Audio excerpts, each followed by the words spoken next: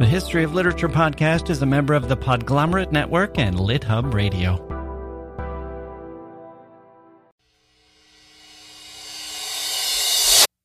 Hello. In 1773, she became the first person of African descent to publish a book of poems in the English language, and she literally wrote her way to freedom, as her success and fame as a poet inspired her owners to free her. Yes, she was a slave, as her name tells us. Her first name, Phillis, was the name of the ship she traveled on from Africa to Massachusetts, while her last name, Wheatley, was the name of the family who purchased her. Phillis Wheatley had an extraordinary life: 6 years in Africa, a passage on a slave ship, 12 years in Boston, and the astonishing education and her development as a poet.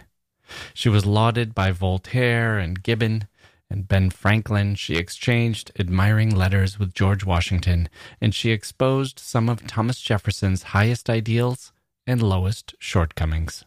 She faced a trial by disbelievers with a jury composed of many of the leading white men of the day, names familiar to us even now. She's lauded by many, her accomplishments essential to the understanding of blacks in America. Schools are named after her, and yet, in the words of Henry Louis Gates Jr., she wrote what has been the most reviled poem in African American literature. How did this happen? What does any of it mean? And what does it tell us about Phillis Wheatley, her critics, her champions, and ourselves? We'll have all that and more today on the History of Literature.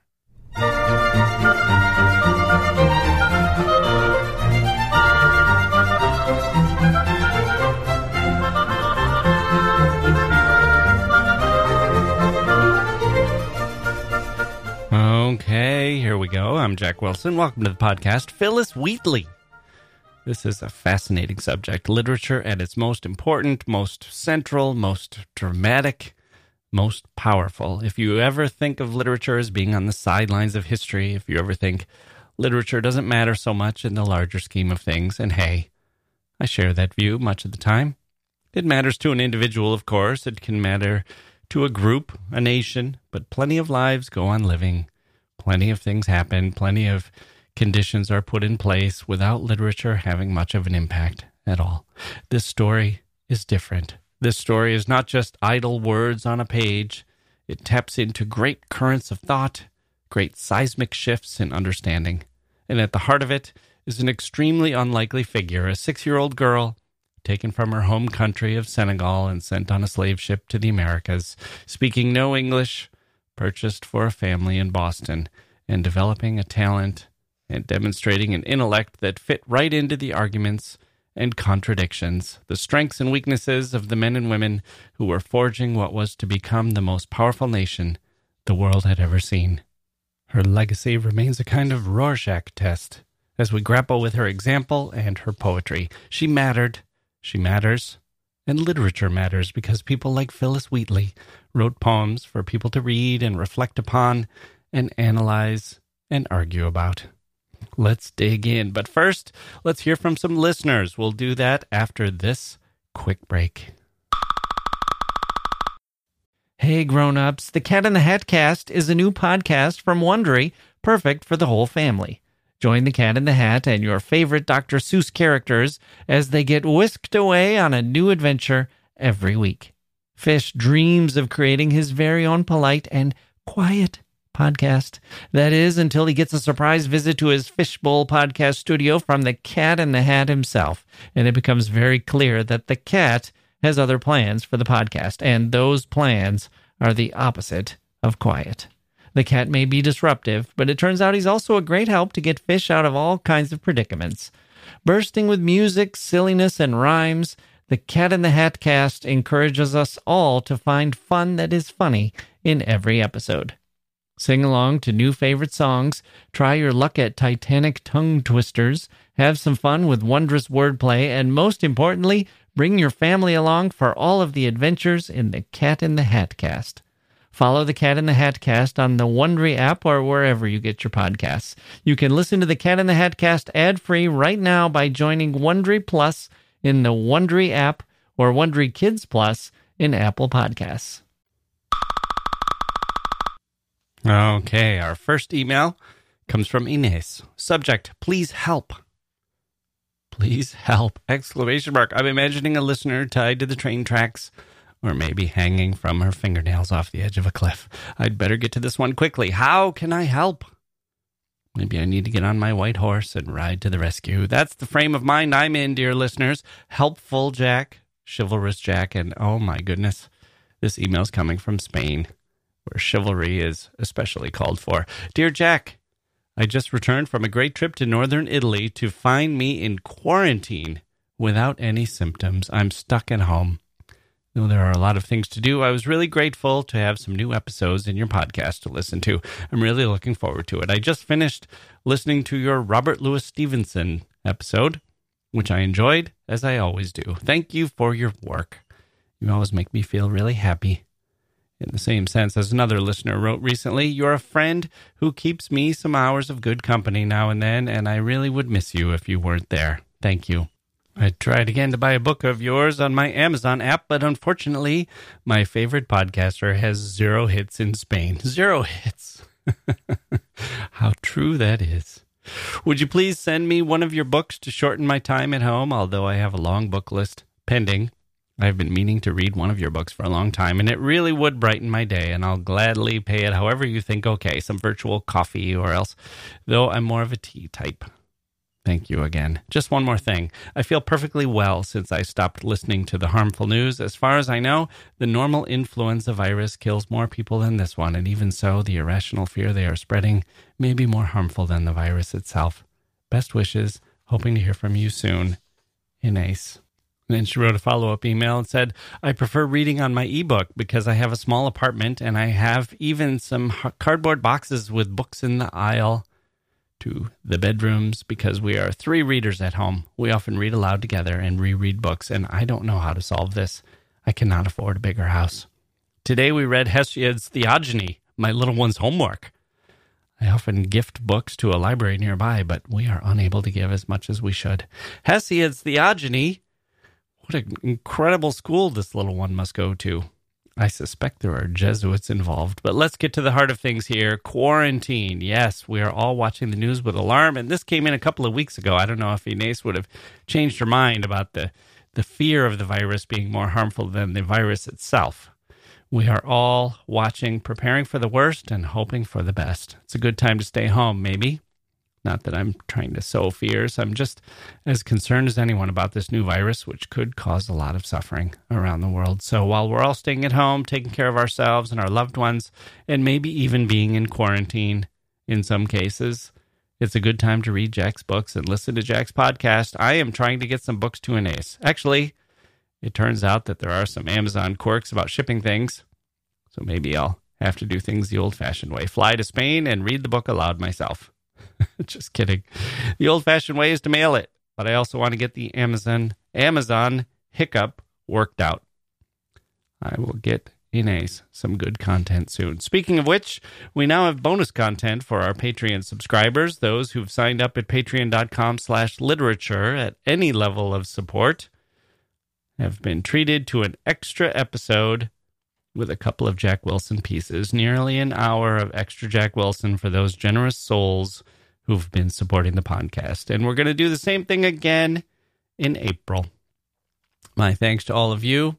I will plan to do this again in April, May. We will see how it goes. So if you haven't signed up, now is a good time over there at patreon.com/literature.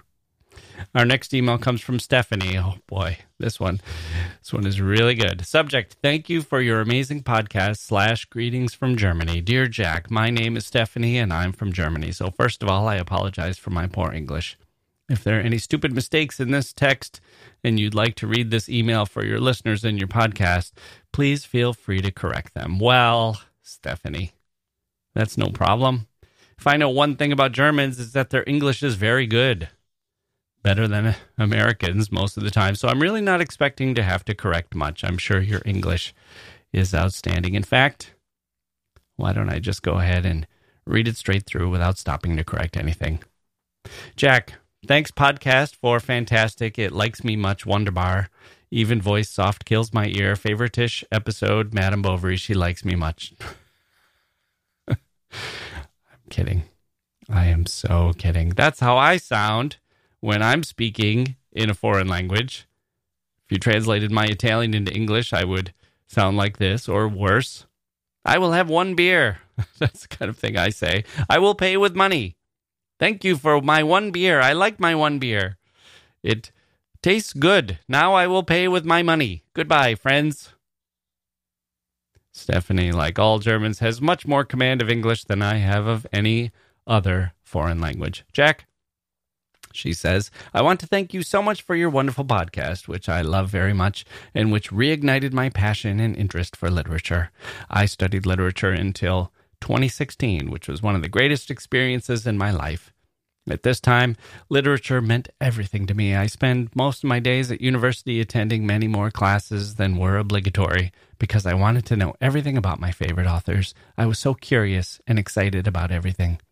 Often, I stayed in the library of the university until midnight when it closed, never getting tired of writing essays and reading.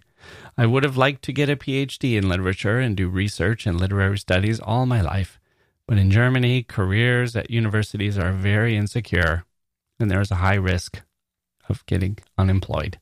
Therefore, with a heavy heart, I gave up my dream and started a, quote, useful, unquote, job, which is much more secure. Oh my, Stephanie, I feel your pain. This is the journey that so many people take.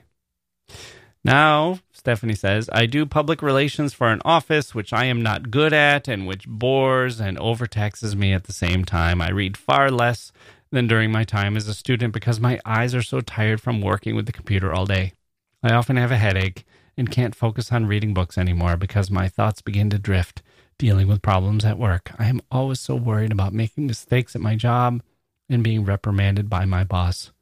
At these times, your podcast is a great comfort and distraction for me. It reminds me of my love for literature and the time I was passionate about something and good at what I did. I can just close my eyes, relax on the train on my way home, or just lay in bed after a stressful day at work and listen to you learning about my favorite authors and books again. You have a wonderful voice and a great way to express your curiosity and interest, but you are also just such a likable guy whom I'd like to have as a friend. We are friends, Stephanie. You can just say it. Like our friend from Brazil who just asserted it right in the email subject line, Brazilian friend. Just assert that you are my friend and it happens, and I welcome the assertion. I need friends too. But I know what you mean. It would be nice to be friends in real life. We could all use a few more of those. Back to the email. I adored your podcasts about my favorite authors, Kafka, Dostoevsky, the Bronte sisters, Gogol, and Thomas Hardy, but I also like the podcast where you and Mike discuss your favorite top 10. They're always so funny and cheer me up when I feel depressed. By the way, I always imagine Mike Palindrome... Let me pause there. I started to feel like I was floating when I read this sentence. Imagining a listener imagine Mike Palindrome. This is extraordinary stuff for me. I get such a kick out of this. So how do you imagine Mike, dear listener? Back to the email. She says, by the way, I always imagine Mike Palindrome, for you call him the president, as living in a kind of White House. She writes that with capital letters, like the White House in America where the president lives. A kind of White House, which resembles a temple with a gigantic library. It has huge golden bookshelves and white marble pillars and portraits of all the former presidents of the Literature Supporters Club. And Mike is sitting on a throne all day, which is made of books, and his servants are waving a fan, which is made of pages of Don Quixote, to cool his brain that is hot by his strong concentration. Whoa! Wow, I don't even know what to say. This is so accurate. It's uncanny. I emailed it to Mike and he responded, time to beef up security. It looks like we have a leak. The president has been spotted in his natural element on his throne made of books with his golden bookshelves. There's only one detail that Stephanie got wrong. I'm sorry, Stephanie. The fans are all made out of covers of Don Quixote, as it turned out that the pages were too thin and did not sufficiently cool the president's brain. What can I say? He gets overheated. And while you might think it's a little wasteful to destroy 10 copies of Don Quixote every day to make his fan, he insists on a brand new one every day. It's actually been better. I've been secretly taking the coverless books to the post office, where I mail them to unsuspecting readers all over the world, which I'm doing as part of the court-ordered community service project that somehow came my way after Mike trashed Don Quixote and told listeners it was overrated and they didn't need to bother to read it because there's a character who vomits into another character's mouth. He gets all the glory and I get all the dirty work. You see how it goes living near a president. Nobody's out there cooling off my brain. Back to the email. Seriously, Stephanie says, I always admire Mike and you because you read and know so much, and I really would like to know how you two manage to read so many books and even many times in your daily life. Jack, I would be delighted if you'd do an episode about one of the following authors, if you know them. Thomas Bernhard, Italo Svevo, Fernando Pessoa, or George Buchner. Or if you prefer, you could also do another episode about Kafka. For example, he wrote very interesting, funny, and absurd texts from the point of view of animals, e.g., a report to an academy and investigations of a dog. Maybe this would be an entertaining topic. Oh, a very entertaining topic. All those are good suggestions, actually. Pessoa is kind of a must-do, and Svevo has been on my list for a long time. He cracks me up. And more Kafka, of course. We need to tackle the metamorphosis, maybe in the context of his animal stories. That would be fun. Stephanie says, there's also one other thing I would like to know about you. You are always talking about reading books, but you are an author as well, aren't you? So I'd like to know, what does writing mean to you? I am not an author, but for me, writing is very, very essential. I couldn't live without writing. It helps me to order my thoughts, to remain creative and vivid, to bring me back to myself when I feel depressed and anxious, and to discover new sides of myself and my imagination. Why is it that you write, and what does it mean to you? Jack, I hope for thousands of new episodes of your show, and I am so glad you didn't give up the podcast. I know sometimes it has to be very stressful and exhausting for you to go on with the podcast, as you have many other things to do. But I'm very happy that you keep on working. I appreciate your hard work very much, and I am looking forward to each new episode. Best wishes from Germany, Stephanie. Oh my, Stephanie, what a great email. Yes, I would say to keep writing, keep writing. Keep writing for all the reasons you say. Exercise your creative side. It's kind of like this. Do you sign yearbooks in school? That's a tradition here in the States. High school kids buy a yearbook, and at the end of the year, you sign it, and half the time, you don't know what to say. You're signing other people's yearbooks, I mean. Half the time, you're completely nervous about what you're going to write because you're writing in ink, and you want to say something heartfelt and meaningful without screwing it up and sounding like an idiot or desperate. And because you do this as a freshman and again as a sophomore, you write 50 of these books to friends and lovers and secret crushes and near strangers. You start to view the world through a yearbook lens. It might be December and something happens and you think, oh, this will go in the yearbook. Like you and a friend drive into a snowy ditch. You have to walk a mile to the nearest farmhouse for help, and you know that will be part of your yearbook that you write in that person's yearbook that year. You'll be saying, remember that crazy night when we were in your dad's Impala and it was snowing and that farmer only had one tooth and asked if we wanted to have some soup before he took us back to our car and we couldn't stop laughing, but we didn't want to laugh. We didn't want him to see us laughing. That happens. And you're thinking at the time, this will make a great yearbook story. Thank God, because I didn't really have one for this friend, and now I do, and I know what I'm going to write. And when I was in college, we didn't have yearbooks, or at least I didn't.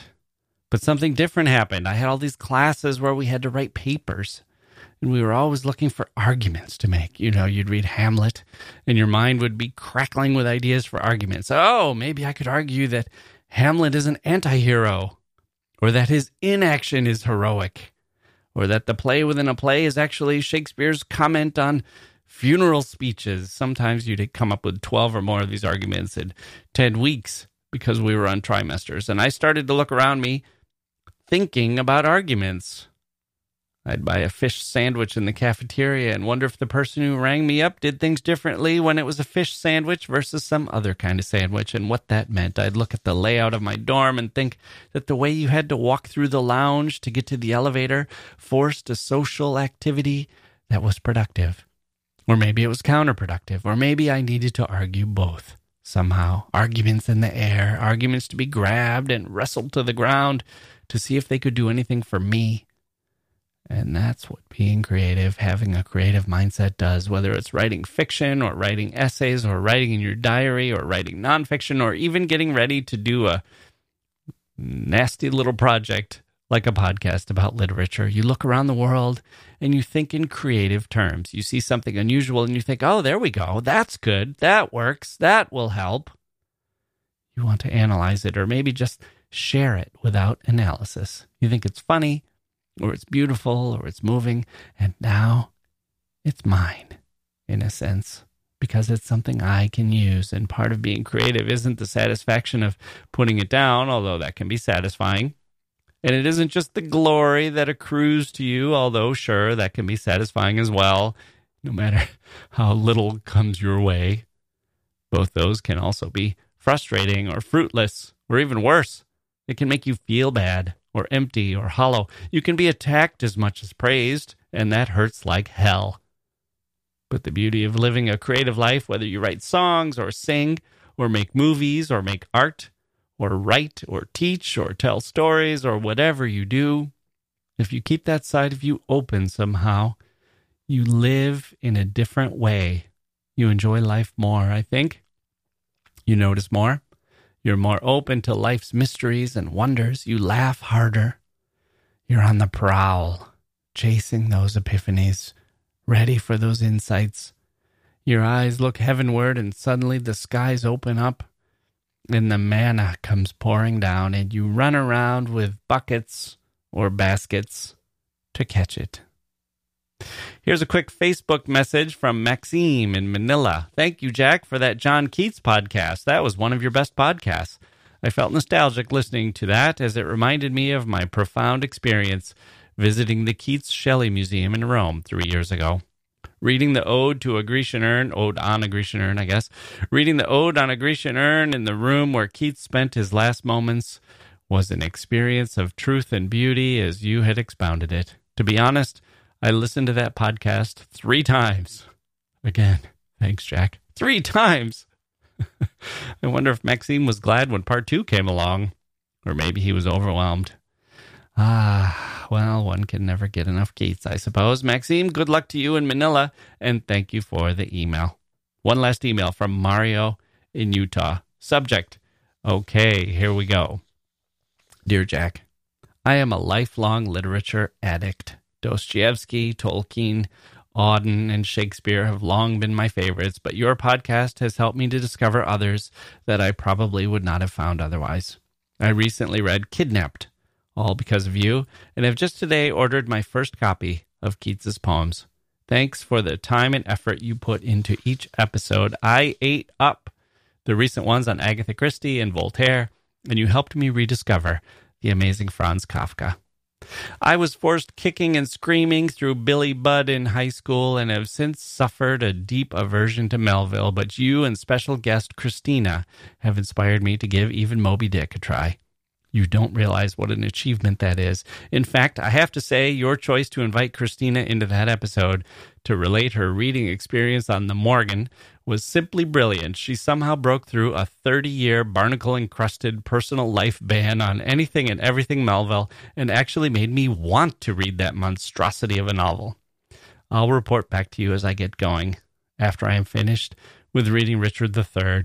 Our local Utah Shakespeare Festival has been running the 10 history plays in order, starting in 2013, and we're finally seeing the magnificent Richard this summer. Yay. I hope you're in this for the long run. There are so many more writers out there I would love you to hear you talk about. In fact, if I could be so presumptuous, could I make a suggestion or two? Paul Laurence Dunbar and Anne Frank both represent something belonging to the history of literature, simultaneously beautiful and tragic, and each of their lives teaches us something today we should not ever forget. And how about an episode or two on the incomparable Tolkien? Oh, be still, my beating heart. You have expressed interest in the various places and situations your listeners engage in the podcast. I am a veterinarian and love to put on the podcast during surgery. I find it keeps my mind and hands focused, like listening to music does for my colleagues. I especially enjoyed listening to you read Chekhov's Gooseberries while I was doing a long surgery one day, because there is actually a veterinary surgeon in the story. P.S. The surgery was a success, and my patient did great. Smiley face. You're the best. Thanks for doing what you do. Mario, Utah. My God, what an email! I sent it along to special guest Christina, who marveled at it and told me she's constantly amazed by the beauty and depth of the emails I receive. I am too. Gooseberries in the surgical room. I guess I had better make sure I don't have any sudden or abrupt loud noises. That could be bad.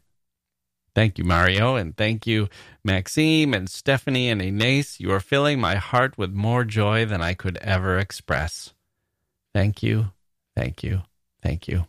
I love hearing from you all and hearing where you are and thinking that there's a community out there. It makes me a little less lonely. We'll take one more quick break and come back with the amazing story of Phillis Wheatley.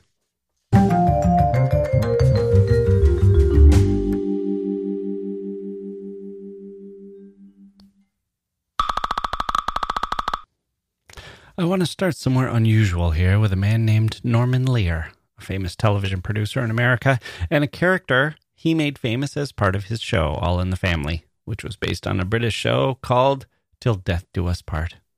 The main character in All in the Family was a gentleman who had served in World War II and now lived in Queens, Archie Bunker.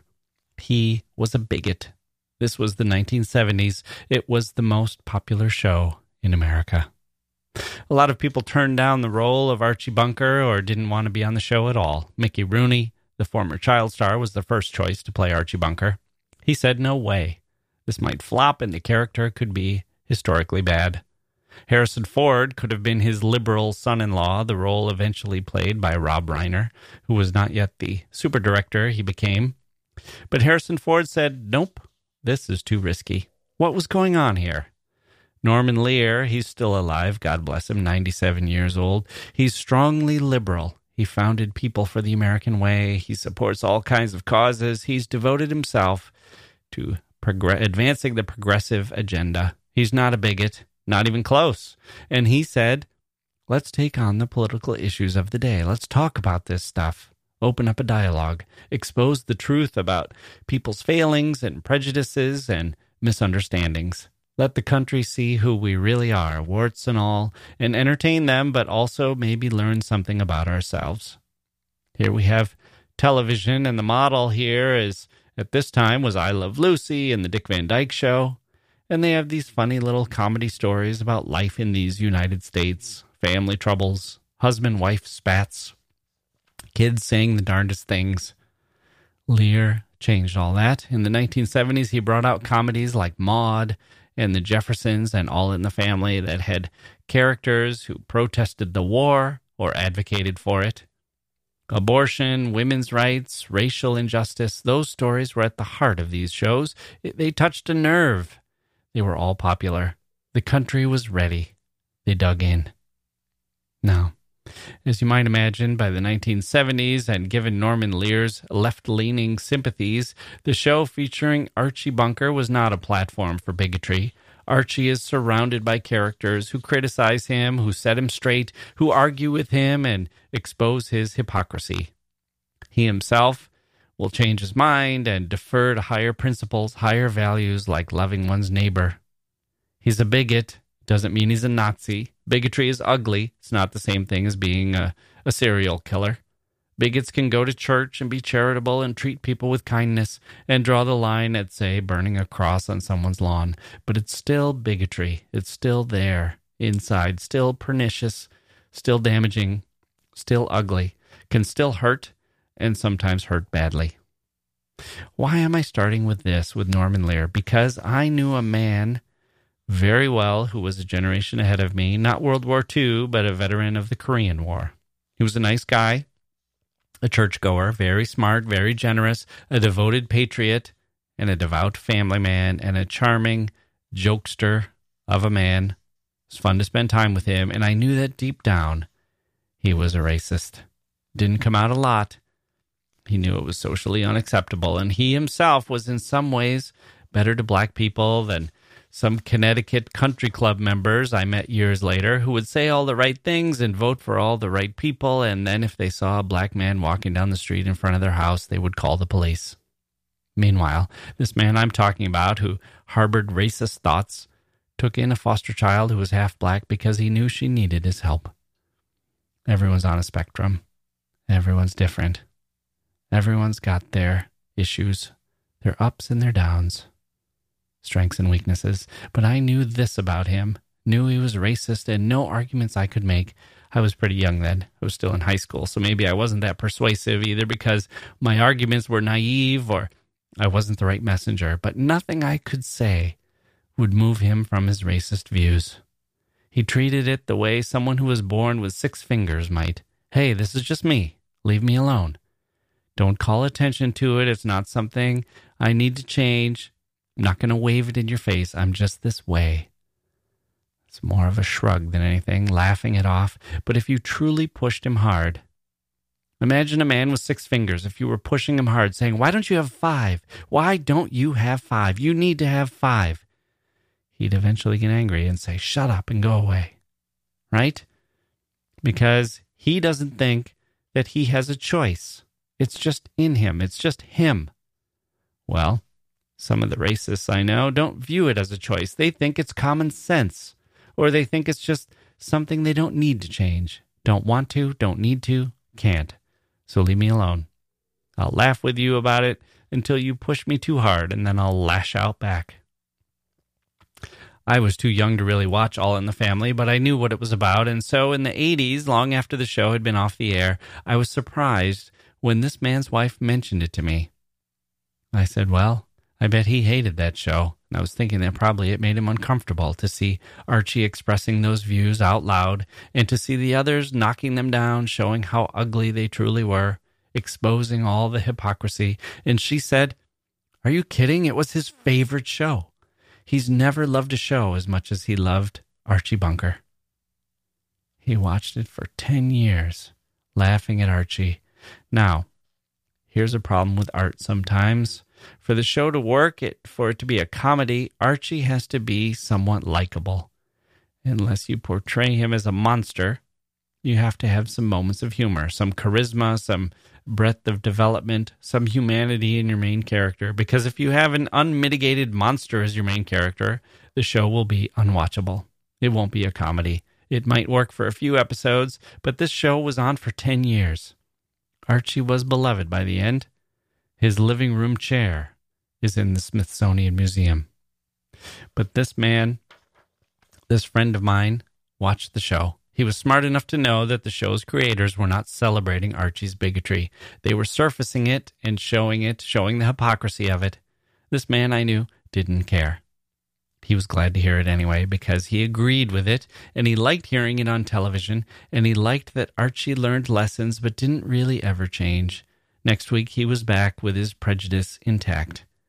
And he liked that the country saw that Archie, in spite of his views, was still likable, could still do some good things, had room in his heart for qualities we all admire. The bigotry wasn't the only aspect of him. He wasn't a cartoon. He had many sides. And when I heard this, and as I started to puzzle through what it all meant, I realized that the relationship between art and social commentary and social advocacy and the audience is a complicated one. A lot of people, no doubt, watched All in the Family and reacted just the way that Norman Lear hoped they would, saw that bigotry is wrong and that bigots are often hypocritical. Maybe it helped some well-meaning people talk to or deal with the bigots in their own lives. Maybe it helped some people see and understand the root problem better, see how pernicious it is, how pervasive, how damaging.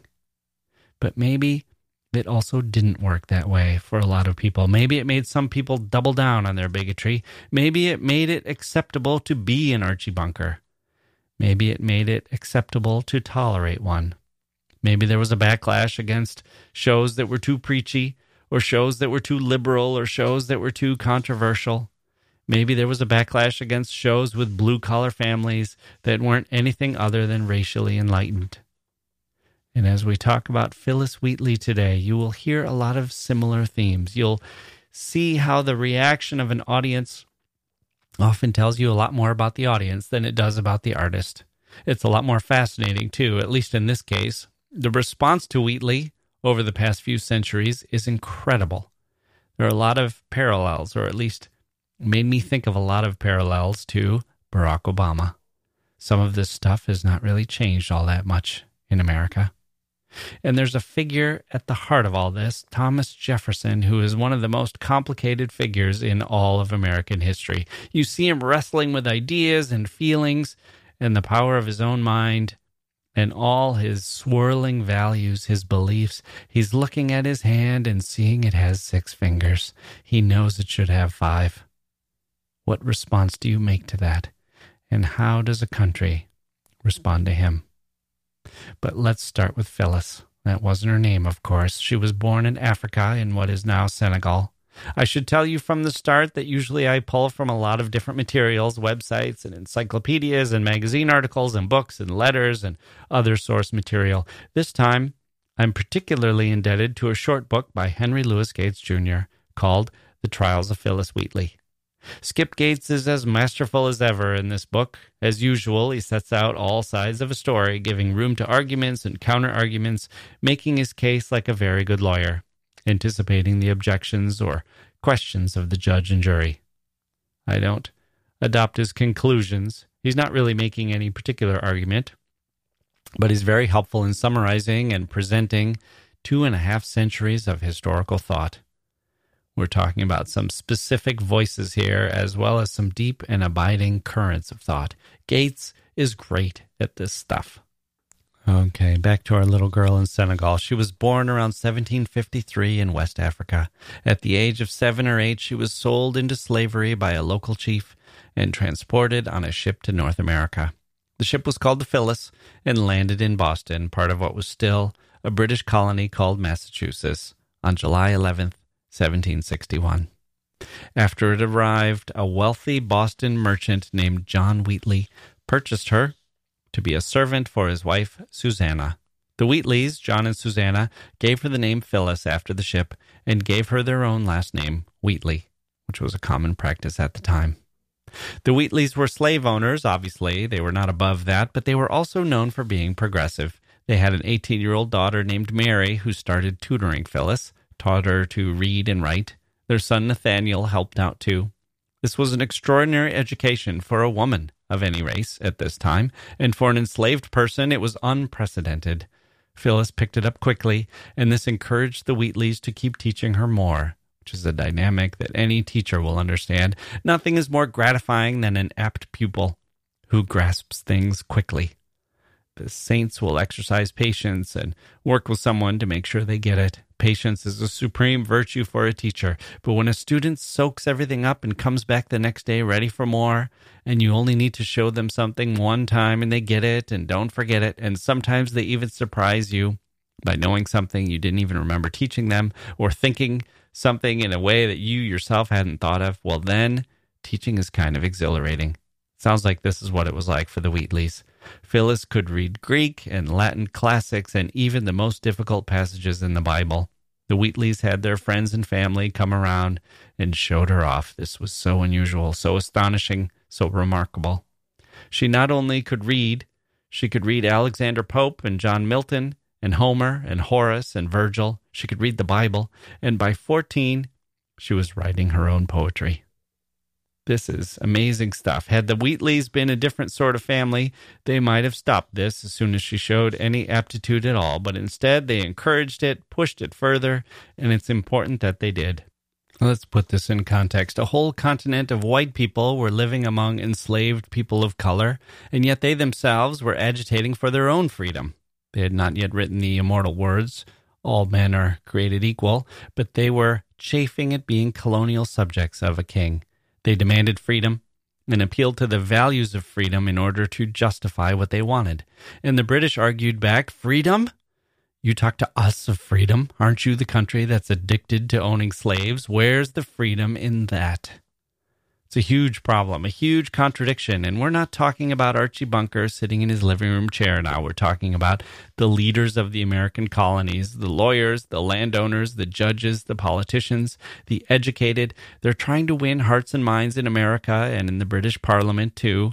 And they have this big hole in their argument, this potentially fatal flaw. And they view themselves as Christian, and that's a problem as well, because there are some seriously unchristian aspects to owning people and making them work for you. There's the ripping them from their homes, the abduction, the kidnapping, the purchasing, the indignity, the punishments, the rape and abuse and subjugation. None of that is very Christian. Christ wouldn't have owned a plantation full of slaves, would he? Wouldn't he be among the slaves, washing their feet? Wouldn't he? Well, that's where white America kicked in their own arguments. They had to make sense of this, so they said there was a natural inferiority to the black races, to the African races. Wait, said the critics, isn't this just a question of opportunity? We see that they can't read, but is that because they're incapable? Or is it just that nobody has taught them? You see the problem for the bigot. If you say it's the latter, that it's because nobody has taught them, then you accept that the reason why the slaves aren't reading is that nobody taught them. You're not really saying they're naturally inferior. If anything, you're indicting your own society for not giving them the opportunity, which was not what they were trying to do. So they have to say, well, yes, be that as it may, they don't have the same educational opportunities, but even if they were educated, it wouldn't matter because they're not smart enough anyway. This is where Thomas Jefferson lived. He spent a lot of time telling himself this. He constructed incredibly complicated arguments to support positions like these. The man who wrote the words, all men are created equal. Well, let's listen to what it says, actually. It says, we hold these truths to be self-evident, that all men are created equal, that they are endowed by their Creator with certain unalienable rights, that among these are life, liberty, and the pursuit of happiness, that to secure these rights, governments are instituted among men, deriving their just powers from the consent of the governed, that whenever any form of government becomes destructive of these ends, it is the right of the people to alter or to abolish it, and to institute new government, laying its foundation on such principles and organizing its powers in such form as to them shall seem most likely to affect their safety and happiness. Beautiful words, astonishing words. There are no caveats here. Well, you have to accept that the word men is inclusive of women. Why shouldn't it be?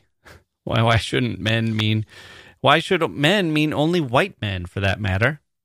We're talking about unalienable rights coming from the Creator, and we're talking about all, not some, not the rich only, or those who own land, or those who pass a test, or those who are Christian, or those who were born in one country or another. These are not opinions, says Jefferson in this passage. These are not political positions. These, in the words of Thomas Jefferson, are self-evident truths. They are unassailable positions. As true as 2 + 2 = 4, or water freezing when it goes below 32 degrees Fahrenheit. Governments come from men and derive their just powers from the consent of the governed. Doesn't say consent of the few, the elite, the most noble-minded, the best educated. It says the governed.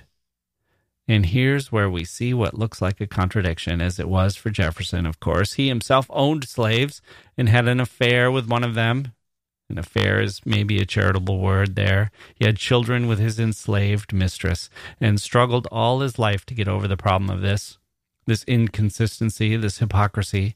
As we'll see, that's a big part of our story with Phillis Wheatley. But it also explains how we ourselves hold Jefferson in two minds, we Americans today, including the black community, as Gates points out. On the one hand, Jefferson is viewed as extremely flawed, and although Gates gives a lot of deference to the times and says something judicious like, we should be careful not to judge the past because we know that in future decades we'll be judged too, And I agree with that. I'm sure my grandchildren and great-grandchildren are going to look at the planet they inherit and think, geez, you were so backwards back then, and you didn't do enough. And I agree. But we can't take this too far. We can't just say, well, Jefferson was a slave owner, but that's just how things were back then. They didn't know any better, because that doesn't tell the whole story. They knew there were contradictions there. They knew it was ugly. They knew it was wrong, and they knew they were doing it anyway. A lot of people were telling them it was wrong, and you can see from their own arguments and letters and personal diaries that they struggled. They knew there were moral flaws here. But at the same time, Jefferson wrote these beautiful words, a credo. That thing could have been a racist tract. It could have said, we're white people, and white people deserve to have the chance to govern themselves. It could have said, we've outgrown you, king. We don't need you, and we're too far away, and hey, you can't treat fellow educated white men like this. No, the principles are there. Future generations can draw upon them and fight for them and attempt to put those noble principles into practice. That's why Jefferson is both beloved and admired by all Americans, not just white people, while at the same time viewed as maybe the most tortuously flawed individual among all the founders. So, what does this have to do with Phillis Wheatley? Here we are, a new nation on the verge of coming into being, and one with this huge contradiction. Everyone should be free. Life, liberty, pursuit of happiness. It's a self-evident truth that comes from our Creator. And yet, our society has a huge enslaved population, people who are not free. And we're going to keep that the way it is, even as we fight for and demand our freedom. How to reconcile those two? One way might be to say, okay, we'd better free the slaves. A lot of people took that position. Others said, do we really have to? Isn't there a way to make sense of this, to square the circle, to support what we're doing so we don't have to change? Can't we just paper over this somehow, find some verses in the Bible that will sort of excuse this? So they did. They developed a theory that black skin was part of the curse of Ham, a curse Noah made when he was drunk and became naked, and his son Ham saw him. Noah was angry and issued a curse and said Canaan would be cursed, and a servant of servants. Ham was the father of Canaan. The story doesn't say anything about race, let alone black skin. It doesn't say what Ham did wrong. It doesn't say anything about slavery, and yet there it was. Servant of servants, biblical explanation and justification. Another one was the mark of Cain. Cain, who murdered his brother and received a mark. Well, maybe that mark is black skin. Maybe the curse cast upon Cain was a sign that black people had to be slaves, were inferior, whatever. Again, this is pretty sketchy, but it was commonly used without being looked into too carefully, used and cited.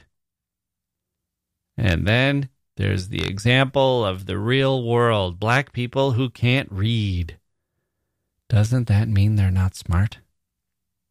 We'll just ignore the lack of education part, and we'll assume they probably couldn't read anyway, even if you gave them a lot of chances. Well, here's Phillis Wheatley. A few short years, and she's not only reading poetry, she's writing it. A black girl, a slave, straight from Africa. And the only difference is that she had people around her who wanted to teach her. Now, do you think society easily accepted this counterexample that disproves an argument that they wanted to apply to an entire race, not just to support bigotry? You could probably always let a few exceptions through. Yeah, I hate black people, says the character, and do the right thing, but I like Prince and Michael Jordan and Eddie Murphy. But this is a situation where your example is to support an institution like slavery. You're saying that it's not just about a few individual differences, but an entire set of people. An entire race of people are genetically inferior. You're justifying whipping and beating and buying and selling and separating families and rape and murder and lynching and chains and all of these atrocities by saying this must be so.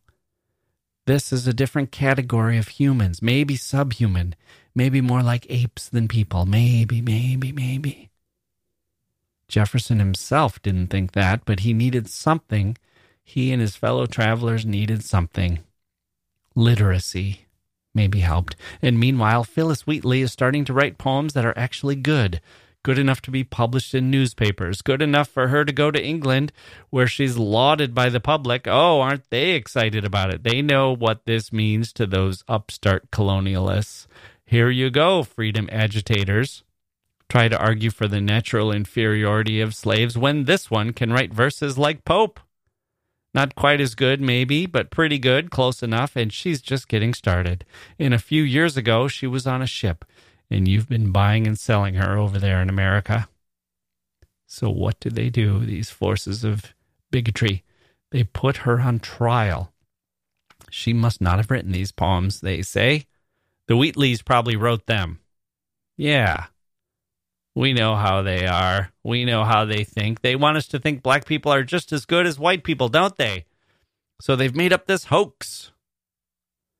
This wasn't a handful of cranks who put her on trial. John Hancock was on the jury. So was the governor of Massachusetts. It's astonishing. A jury convened of the community's best and brightest, the most distinguished individuals to test whether or not this young woman could actually wrote the poems that were published in her name. They checked whether she understood the references. They asked her questions, and in the end, they concluded that yes, she had written the poems. What an ordeal for a poet to go through.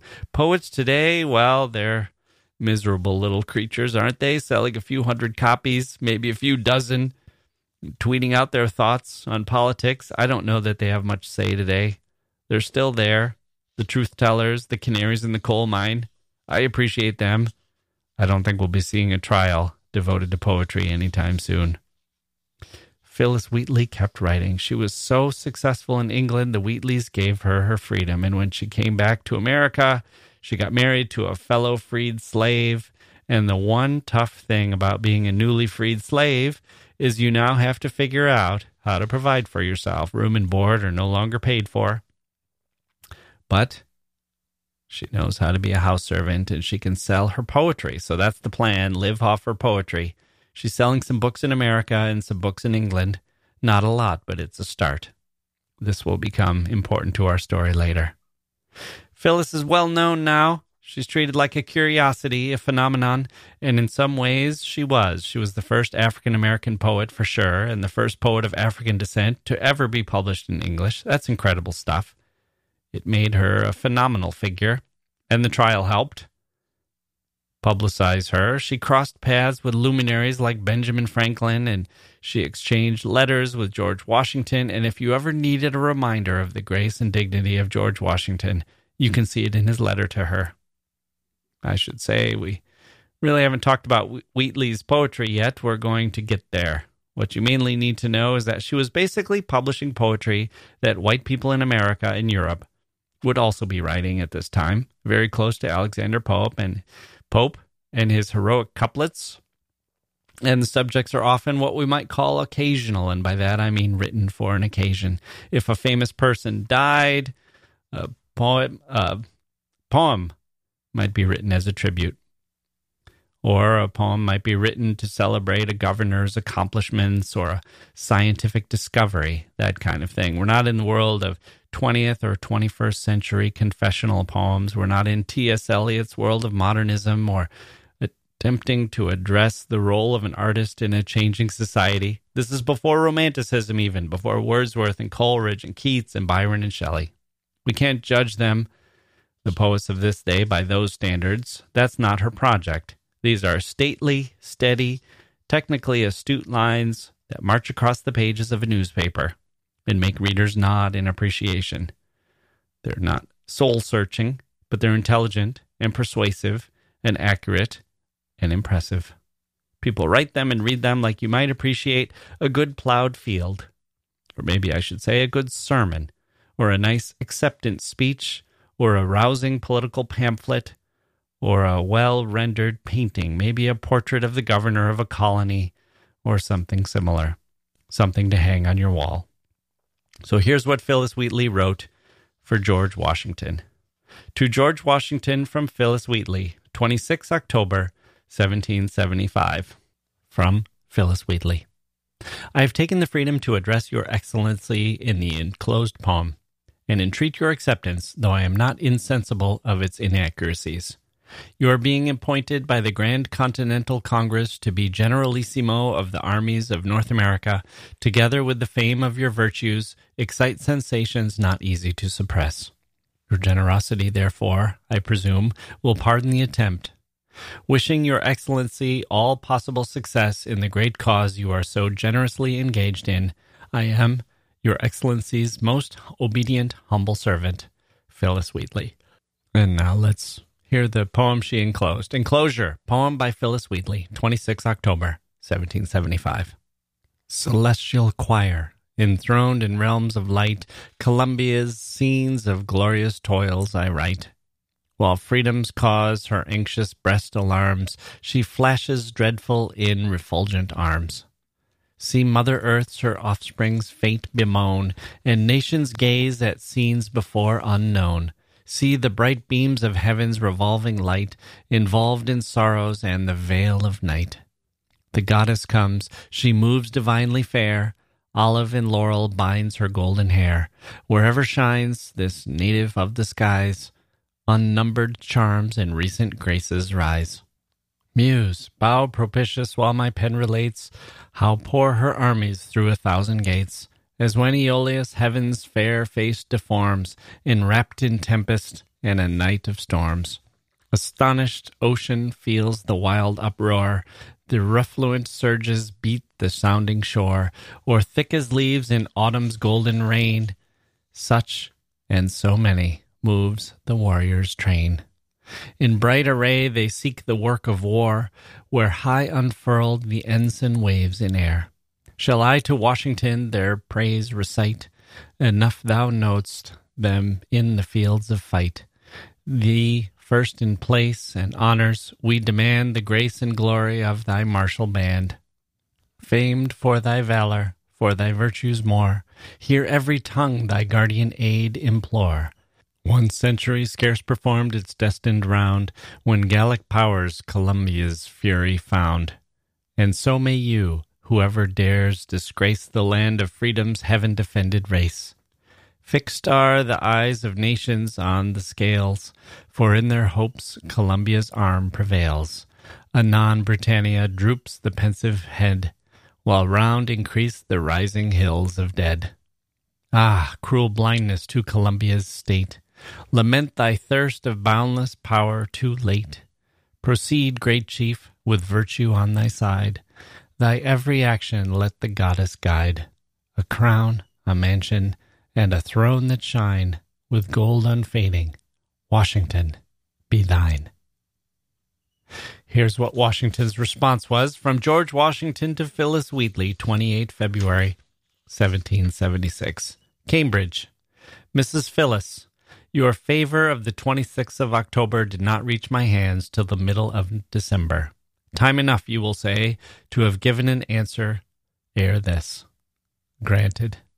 But a variety of important occurrences continually interposing to distract the mind and withdraw the attention, I hope will apologize for the delay and plead any excuse for the seeming, but not real, neglect. I thank you most sincerely for your polite notice of me, in the elegant lines you enclosed, and however undeserving I may be of such encomium and panegyric, the style and manner exhibit a striking proof of your great poetical talents.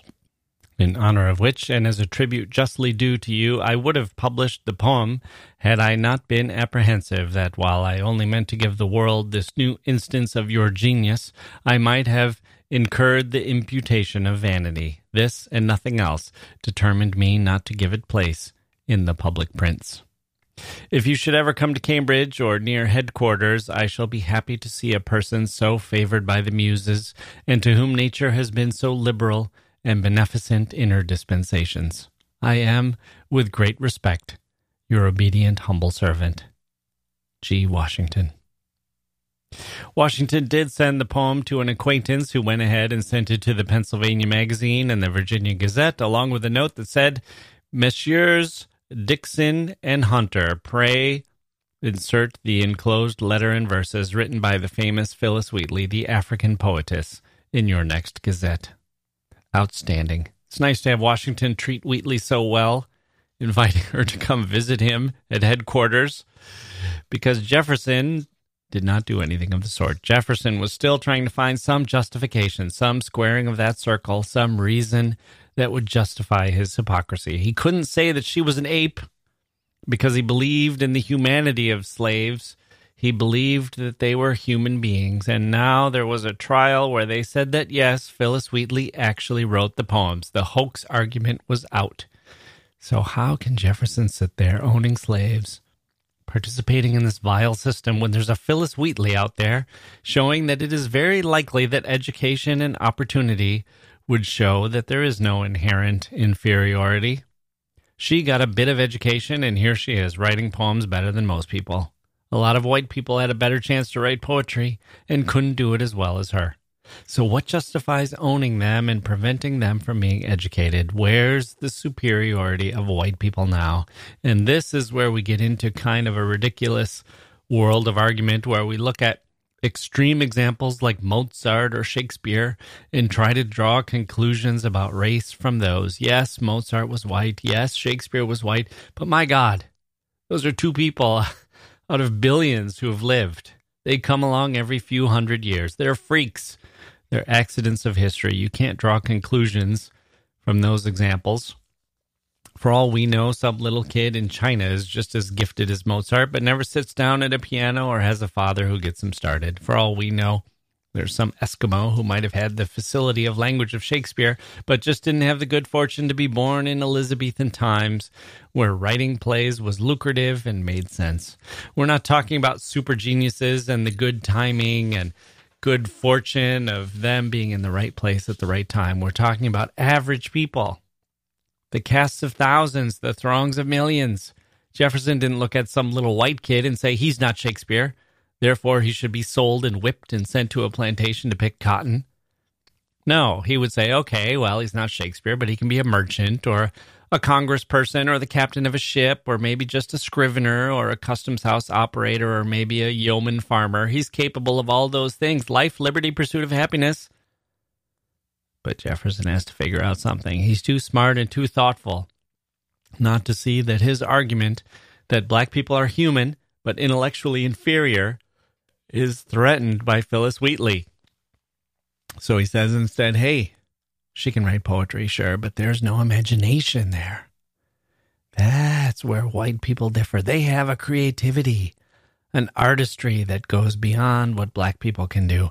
Black people can read and write and learn how to string words together, but they're not fired with genius. The compositions in her name, he wrote, listen to that, how he's still clinging to the idea that maybe she didn't write them. Compositions in her name. Can I pause here and say that if you think we're so enlightened today, let me give you the example of Barack and Michelle Obama, America's first black president and first black first lady, and the way that they were treated. Barack Obama didn't really write his books, said the critics. He's just reading off a teleprompter. Watch that man give an impromptu press conference and tell me you still believe that. He is a smart dude. He was the president of the Harvard Law Review. That's not like some social club. That's reserved for the most intelligent people at one of the hardest schools in the country to get into. Do you think those ambitious strivers at Harvard Law School would have elected a fraud? They all want to be president of the Law Review themselves. They'd have never done it for a guy who couldn't write his own book. And Michelle Obama, geez, the abuse she took. She looks like an ape, said the vilest creatures on the internet. Look at these pictures, ha ha ha. Disgusting stuff. Back to Wheatley.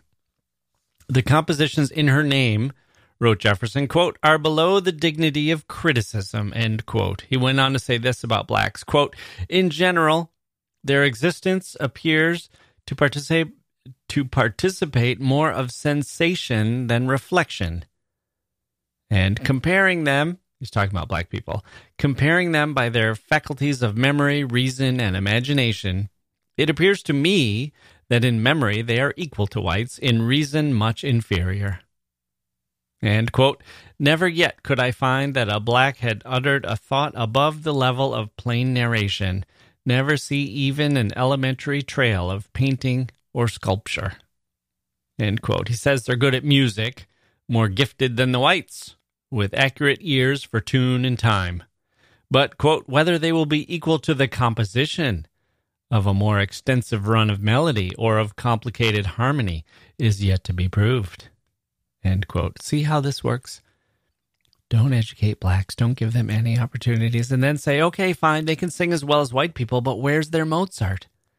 Well, maybe their Mozart was struck down by his master in some hot field, dying of thirst. This is awful stuff. Anti-slavery writers used Phillis Wheatley as an example. You see, they said, you see what happens when we give someone a chance? They're equal. It can happen. Jefferson says, quote, "Misery is often the parent of the most affecting touches in poetry.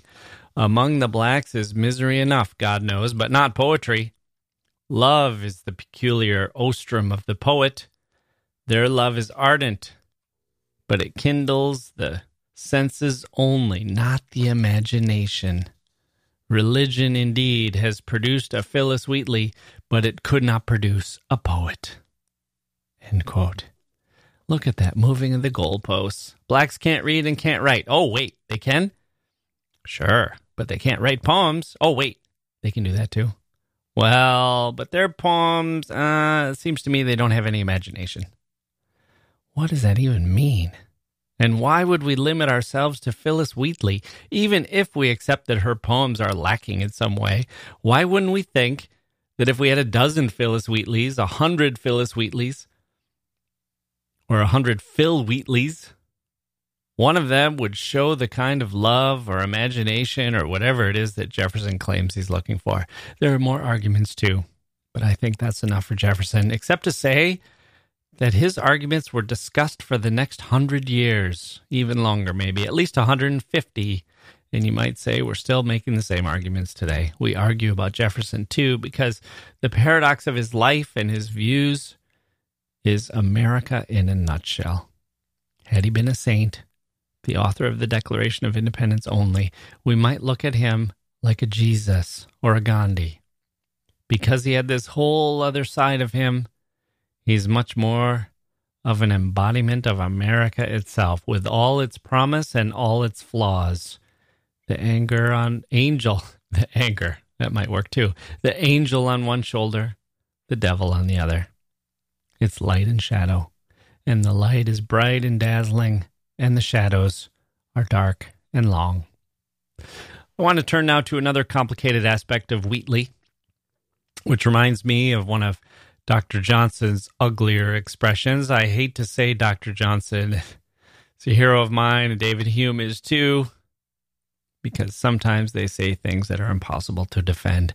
Dr. Johnson was asked about a woman preaching at a Quaker meeting, and Johnson said, "Sir, a woman's preaching is like a dog's walking on his hind legs. It is not done well, but you are surprised to find it done at all." Very sharp and vivid. It's Johnson at his best as far as metaphor goes, and it's Johnson at his worst in terms of dismissing an entire category of people, doing an entire category of things. But it reminds me of Wheatley. You could look at her example and say, who cares if it was done well? Her writing poetry, it was miraculous that it was done at all. You could also flip that a little bit and say that it was miraculous that society finally let it happen, that she finally broke through all the prejudice and the vested interests that people had in keeping her down, keeping her illiterate. What the Wheatleys did seems so simple and basic to us, but it was dangerous at the time. Slaveholders were powerful people. They had money and power. They fought for their views. They were angry and vicious. They weren't above brass-knuckle politics. And here's Phillis Wheatley, learning fast, writing well, putting herself at the top, not just of her class, but any class, whites included. A woman, strike one in those days. A slave strikes 2 and 3 and 4 and 5, and she breaks down this barrier. She bolsters the people who say, see, it can be done. And see, there's another pro-slavery myth shattered, another pro-slavery argument undermined. What more can a poet do? What more can a person do? Name a poet of the last 50 years who's done anything close to this, what Phillis Wheatley did. I think we're in Jesse Owens in front of Hitler territory, or Barack Obama in a nation with historic levels of prejudice becoming president. Yes, it can be done. Yes, it can be done. It's incredibly inspiring given the odds, given the forces arrayed against Phillis Wheatley. It's a little embarrassing how shocking it seemed, but that's less about Phillis Wheatley and more about the people who believed that they'd never see it happen. And yet there have been some strong critics of her poetry, even if we accept that she's up there with Susan B. Anthony and George Washington Carver and Duke Ellington and Sally Ride and other true pioneers, people who showed that something could be done. We don't have to over-exaggerate the strength of her poetry. It's fair to look at it and judge it and say, hey, it's not that good, or it's pedestrian, or it's pretty good, but not as good as so-and-so's poetry. Our desire not to be racist doesn't mean we have to say she's the greatest poet who ever lived. She's not Shakespeare. I get it. Maybe if we were judging poems blind, she wouldn't belong in this or that anthology. Maybe it's the historical significance of her as a competent poet that makes her of interest today. There's another criticism, too. Black poets and critics have been some of her harshest critics. She writes like a white person, they say. She celebrates Christianity and the status quo. She's betraying her native Africa, and they point to one poem in particular as the example. This is the one that's most read, most anthologized, most celebrated. Anti-slavery advocates loved this example. Whites thought it would persuade other whites. Look at this. Look at this poem. Look at what she's saying. How can you keep a person like this in chains? And black poets in the 20th century said, oh, look at this poem. This is Uncle Tom. This is the house Negro. Where's the poetry? Where's the soul? It's the most reviled poem, says Gates, in African American letters. Another great contradiction, a paradox. This one reminds me a little of Barack Obama, too. Hooray, we finally have a black president. Too bad he's not black enough. On the one hand, birtherism. He's not legitimate. He's not truly American, with the ugly insinuation that a black man must be a secret Muslim or born in Africa or have some other un-American trait. That's on the one side. On the other side, you get some black people saying, oh, great, he's president now. He's African-American, but he's half white. He talks like a white person. He grew up in Hawaii. He went to Columbia and Harvard. He's a lawyer. He's whatever. He's not black. He's not black enough. We're still waiting to see if America is willing to elect a dark-skinned African-American, maybe one who sounds more black, maybe one who experienced more prejudice, and maybe one who's angrier about the experience. See how this works? In some ways, it doesn't change. So what is this magical poem that is, on the one hand, the truest distillation of an African-American poet writing in the 18th century, and on the other hand, the most reviled poem in African-American letters? It's called On Being Brought from Africa to America, and it's one of the few poems that Phillis Wheatley wrote about slavery. A lot of her poems are about the Stamp Act or other political ideas then prominent in the colonies. A lot have religious and classical and abstract themes. A few are about her daily life. About a third are elegies to famous people or dedicated to famous figures, like the one we saw about George Washington earlier. This poem was different. This one was about her experience on the slave ship and what it meant, and this one touched a chord, for better or worse. Here it is. "'Twas mercy brought me from my pagan land, taught my benighted soul to understand that there's a God, that there's a Savior, too. Once I redemption neither sought nor knew. Some view our sable race with scornful eye. Their color is a diabolic dye. Remember, Christians, Negroes, black as Cain, may be refined and join the angelic train." That's it. Very interesting. A lot going on here. You can see where the black critics are coming from. Where's the anger, they say? Where's the outrage? Amiri Baraka objected to the language itself. It's the language of the oppressors, isn't it? Isn't it adopting that viewpoint? It's not the music and soul of what was going on with the slaves. The African-influenced music, the drum beats, the chants, the genuine expression of the African continent brought to a foreign land. The language and diction and tone might as well have been one of the Wheatley kids. That's not totally fair to Phillis, but it is fair to look at a poem and note that about it, and even to wish that it had something different. We can say it's a great shame that literacy wasn't extended to all the slaves, because we might have some beautiful and moving and inspiring poetry from others, which maybe would have adopted that language or rhythm or music, the patois that was found not in the genteel New England household, but somewhere else, the fields of South Carolina or Georgia or deep in the Louisiana bayou. Why not? That would be great. That might even be preferable to this poem. And doesn't this poem sort of accept the superiority of white culture? Africa is pagan, it suggests. Only mercy that delivered her here. Better to be a slave in America than a free pagan African. You can see where there's an objection to this. My soul was benighted, she says. B-E-N-I-G-H-T-E-D.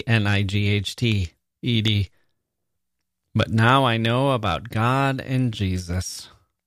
Those first 4 lines are all in that vein, and I can understand why there are critics. Phillis Wheatley comes across, in these objections, she comes across as kind of a brainwashed house Negro who could write poems, yes, but who was echoing some of the worst arguments of her era. That slaves were lucky to be here. Their lives in Africa were barbaric, pagan, unenlightened, primitive, subhuman. It's God's will to bring them here where they can be Christians. They're fortunate to have Christianity, even if they're shackled. That's a bad set of arguments, and Wheatley falls right into that. Did she really think this? Did she really think she was lucky to be a slave because it meant she was Christian? Was she that co-opted? Her Stockholm syndrome that strong that she thought slavery was good overall? We know that she did not. She was not that blind, not that naive. We know from another poem she wrote where she directly takes up this central dilemma. How could a set of people, this group of colonies, at once talk about freedom and yet deny others freedom? This is a poem called To the Right Honorable William, Earl of Dartmouth, and it has these lines. No more, America, in mournful strain of wrongs and grievance undressed complain. No longer shalt thou dread the iron chain which wanton tyranny with lawless hand had made, and with it meant to enslave the land. Should you, my lord, while you peruse my song, wonder from whence my love of freedom sprung, whence flow these wishes for the common good, by feeling hearts alone best understood, I, young in life, by seeming cruel fate, was snatched from Afric's fancied happy seat. What pangs excruciating must molest, what sorrows labor in my parents' breast. Steeled was that soul, and by no misery moved, that from a father seized his babe beloved. Such my case. And can I then but pray others may never feel tyrannic sway? She's saying that a slave knows better than anyone what it means not to be free. They are in favor of the colonial cause for independence because they have seen the horrors of a lack of freedom in the most extreme form. She says, I was a little girl when I was snatched from my happy homeland, thanks to this cruel fate. How do you think my parents felt about that? Think about what misery that must have been for them, what heartbreaking sorrow they must have felt, excruciating pangs. Phillis Wheatley knew what slavery was, what it meant, what came with it. She might have been glad to find Jesus, glad for the exposure to Christianity. That doesn't mean she didn't wish it had all happened in some different way, without the ugliness and awfulness and torment and torture of slavery. She can think multiple things at once. She's allowed. Now, let's go back to that poem of hers, the most reviled poem, and look at the second 4 lines, because it's here that I find her to be a much stronger poet than she's usually given credit for being. Let's read the whole thing. First 4 lines. 'Twas mercy brought me from my pagan land, taught my benighted soul to understand that there's a God, that there's a Savior too. Once I redemption neither sought nor knew. That's the first four. That's where she gets the most criticized. It sounds like you're justifying slavery, says the critics. But then she says, some view our sable race with scornful eye. Their color is a diabolic dye. Remember, Christians, Negroes, black as Cain, may be refined and join the angelic train. Yes, a diabolic dye, diabolic, the sign of the devil, the sign of Cain. Some view us scornfully, she says, but hey, those people who call us that also call themselves Christians. They think we're products of the devil. They tell themselves we're sons and daughters of Cain. I hear you. I know what you're saying. But hey, this is me channeling Phillis Wheatley. Hey, Christians, you think we're the devil. You think we descend from Cain. You know there's no evidence for this, but whatever. You've talked yourself into it. But hey, you Christians, your whole religion is based on a forgiving God. Your great prophet and Savior, Jesus, told you this over and over and over. God is love. God is merciful. God forgives. You shall not judge. So what are you going to do, Christians, when you give us your religion? When you justify slavery by saying you're advancing Christianity, how are you going to reconcile that with your teachings that we can be Christians too and be good Christians and head to heaven through our faith and good works? Is your God a racist? Is he not forgiving? Is he not merciful? And does he not tell you through his son Jesus that you need to be merciful yourselves and follow the golden rule? Can you do that with a whip in your hand, Christian? Can you do that at a lynching? I read all of that in those 4 lines. It's turning the Christian gaze inward. Remember, Christians, Phillis Wheatley says, addressing them directly, you make arguments, your whole worldview, this premise you're defending so vigorously, is based on hypocrisy. And she's delivering it not with vinegar, but with honey. Who could disagree with what she says? She's saying, yes, I agree with you. Christianity is a beautiful thing. I believe it. You've convinced me. We share in this. I accept the Savior. I accept that this is better, that I'm blessed to have been shown the Savior. But wow, it looks kind of like I might be closer to the actual teachings of Christ than you are. She doesn't state that directly, but it's certainly implied. So for me, this is enough. I have her as an example, an incredible historic example coming at an incredible period in history. Name schools after her for that alone, please. And I have also this 8-line poem. I can see why people criticize it. I don't think the criticism of her is fair. She was trying to make it as a poet, and sometimes that meant writing these stately poems. There was no market for other kinds of poems, especially after she was freed. My God, she had to try to live by her pen.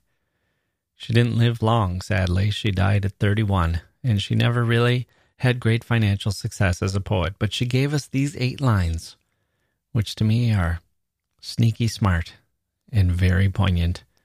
They say to the slavers of the 18th century what I would like to say to them.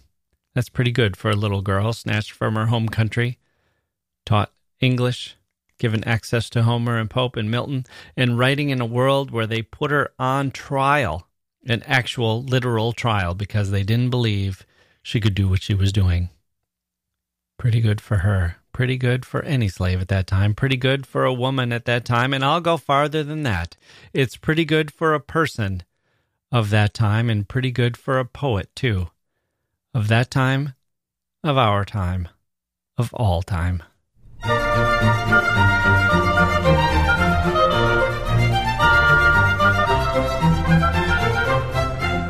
Okay, that's going to do it for this week's History of Literature. My thanks to Phillis Wheatley for her incredible example. Schools are named after her, though, as Henry Louis Gates Jr. says, many people have no idea who she was, even those who attend one of her schools. She's on a postage stamp, but one from Senegal. She has not been on a stamp in the United States, which is probably because of the black criticism of her work, as well as general reluctance on the part of whites to credit black poets and thinkers. I mean, come on, the first poet of African descent to be published in English, and she's never been on a U.S. postage stamp? Malcolm X has been on a stamp. Ted Williams, Sun Yat-sen, Vivian Vance, you know her as Lucy's best friend, Ethel. She's been on a stamp. Elvis was on a stamp. Ayn Rand, my God. Bela Lugosi was on a stamp. And not Phillis Wheatley. Come on, stamp makers. In fact, you know what? I shouldn't be telling you this, but I'm going to anyway. I was supposed to be on a stamp. Me, Jack Wilson, for contributions to podcasting and the cause of literature. 2 million downloads. Hey, what can I say? I was honored. I was thrilled. I was eager for it to happen. It's supposed to be a secret. It was going to happen later this year, and I was looking forward to it. But now I am going to withdraw my name. I'll tell them either you get Phillis Wheatley on a stamp or no Jack Wilson. We'll see where that gets us. They might do it anyway. Put me on a stamp against my wishes. But I'll keep fighting for Phillis, and I'll keep fighting for you, dear listener, including some more. Mike Palindrome is coming back soon. We had Edith Wharton. We've got John Steinbeck coming up. They've been on stamps, both of them. Not Mike, Edith, and John Steinbeck. A lot of authors and poets, activists and advocates. No podcasters yet, and not the first African-American poet. What a shame. I'll keep fighting for you, dear listener, and we will be back soon. In the meantime, check out our archives or head on over to patreon.com/literature. Sign up at any level and get your bonus content. I'm Jack Wilson. Thank you for listening, and we'll see you next time.